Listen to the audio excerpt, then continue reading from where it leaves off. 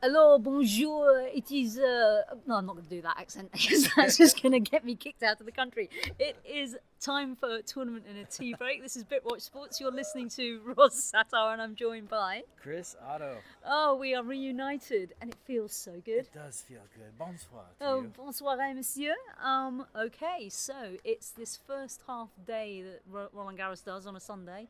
And we say half day, I mean it's coming up for 9 o'clock and I feel like I've been put through a ringer. Felt like a full day to me. It certainly did. So without further ado, let's jump into what happened today. First up, Angelique Kerber and Anastasia Potapova opened up proceedings on this brand new Chatrier court that we're sitting in that I have to say, until you come up to the press seats and look around at eye level at the new seating that they put in, you don't realise just how big it was, because where we're sitting now is roughly where it finished at this kind of level. So we've got a whole new tier, not quite the nosebleeds of the States, but you know, it really makes this court feel a lot bigger. I unfortunately can't speak from experience because this is my first time and I'm still buzzing from excitement from being in this beautiful court and some of the other courts around the grounds. But yeah, I've heard it's a lot different according to people I've been sitting with in here, that it's rounded around the corners, up on the outer circle there, and it has a little bit of a different look and feel, but it sure looks beautiful. And I don't mind the change to the seat colors. I thought I originally had minded, but now I approve. I approve. Yeah, I think it makes it look a lot cleaner. I'm not sure that Angelique Kerber actually had the same feeling though. I feel for Kerber. It's been an absolute disaster of a clay court season for her. She was laid low with a virus a few days before Stuttgart. Could barely practice at Stuttgart. She's won Stuttgart twice. Really couldn't make much of a showing out there. And from the get-go, Potapova just ruled the roost and took down her idol, which makes it kind of even worse, I think. Perhaps, yeah. You know, it's a tough one for Angelique. I think a lot of people, right, you and I included, probably expected that she may get upset today or that she wasn't really destined for a long run, but really good energy and excitement from Potapova. She's vastly improving rapidly, and she's a player to watch, and she had her moment in the sun today. It was a shining moment, first top 10 win. So if you look at the flip side of it, there's sadness from Angelique, but a lot of joy from Potapova. And to be fair to Angelique, I mean, you know, she was pretty gracious and press about her, sort of saying, you know, she played really, really well. I think it will be a blessing in disguise for her. She's got the Wimbledon title to defend. She's going to be a lot better on grass. The clay one, I think, is going to elude her from a career slam. I just can't see her, because her game depends on movement. It depends on her being able to sort of get to everything, and I just don't think she has that confidence on the clay to do it. No, and certainly not in a year like this year where it's, she's not feeling 100% physically, so there was no chance this year. Maybe at another time, if she really dedicates herself to it, gets perfectly fit, yeah, she could make a run, and who knows what happens then. But yeah, it's about Wimbledon right now. It's about defending that title. Interesting stat, I looked it up today for some reason. Last 14 majors, Kerber has 3 Grand Slam titles and 3 first-round losses. It's a lot of first-round losses for a player of her caliber. Not a crazy amount, but I thought it was interesting, so I shared it. Yeah. Oh, well, thank you so much. There was a potential for a second upset. You know, in fact, at one stage they were both tracking each other. They were both 2-4 down, and then sort of managed to claw things back a little bit. Garbine Muguruza put paid to Taylor Townsend, but had to come from a set down. Confessed to maybe being a little bit nervy. You know, the first round of Grand Slam is always tricky, especially if you're an elite player.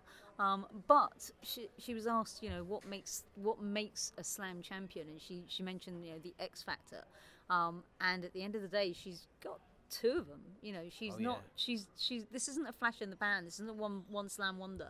No. So I think she'll bed down a lot more now that she's got this win under her belt, but there is that kind of edginess and nervousness with some of the players that are like kind of, oh, wouldn't it be awful if I stepped out on court and lost?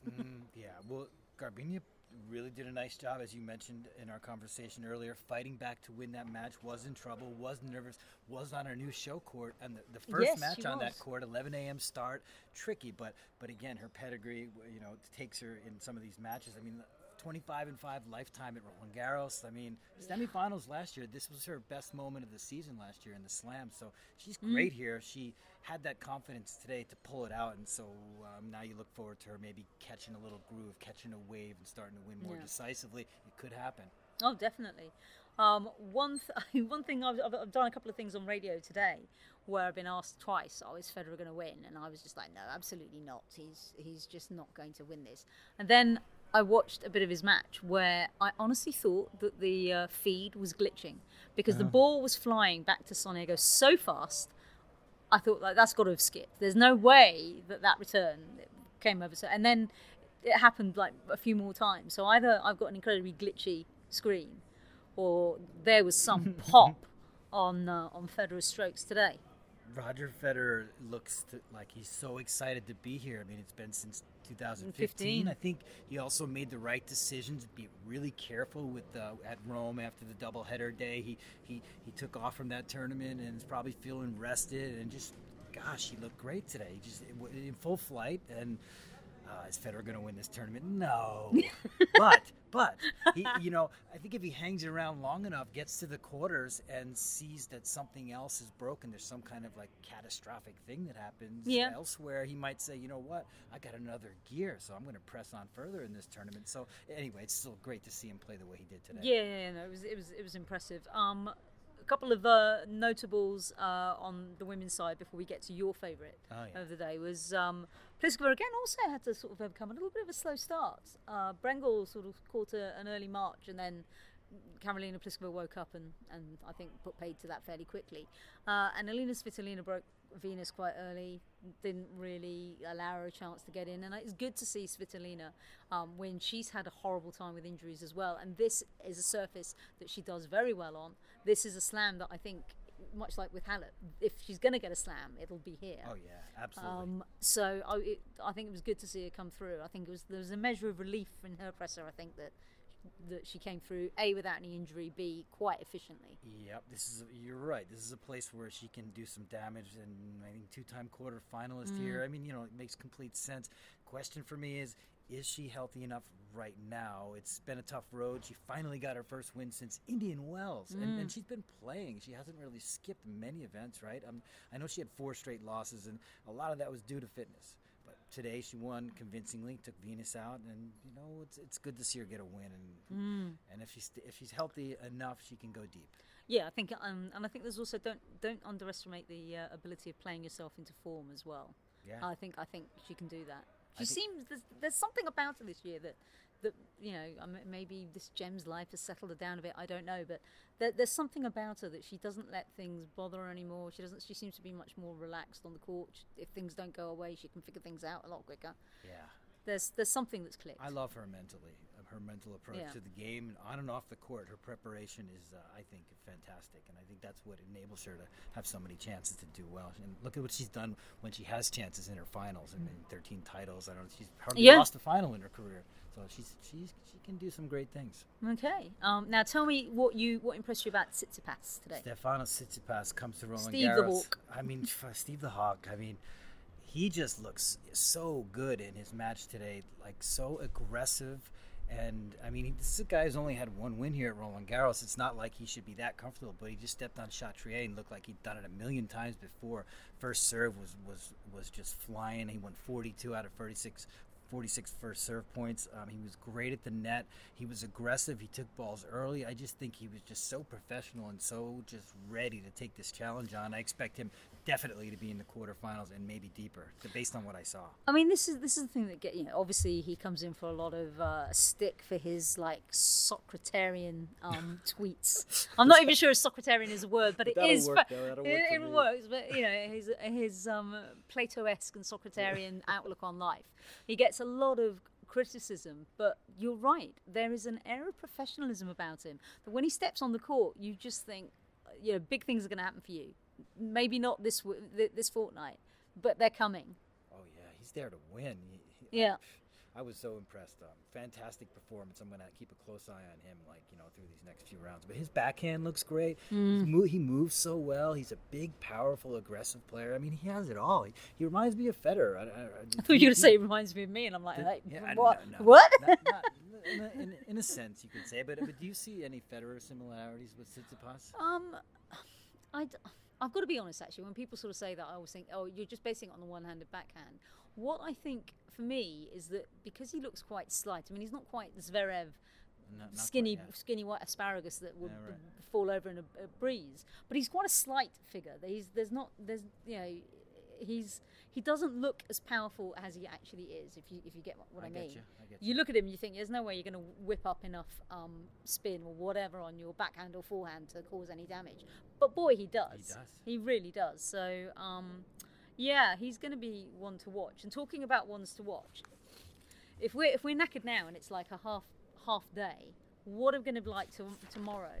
I mean, to give you an idea of how tired I was, when you went off to say, oh, is Halep playing? I actually got halfway down there and thought, what are you doing? They wouldn't put Halep on court 9. What? Why are you reading past the second page? What's the matter with you, Ros? Oh, yeah. So, give me your thoughts on tomorrow's order of play.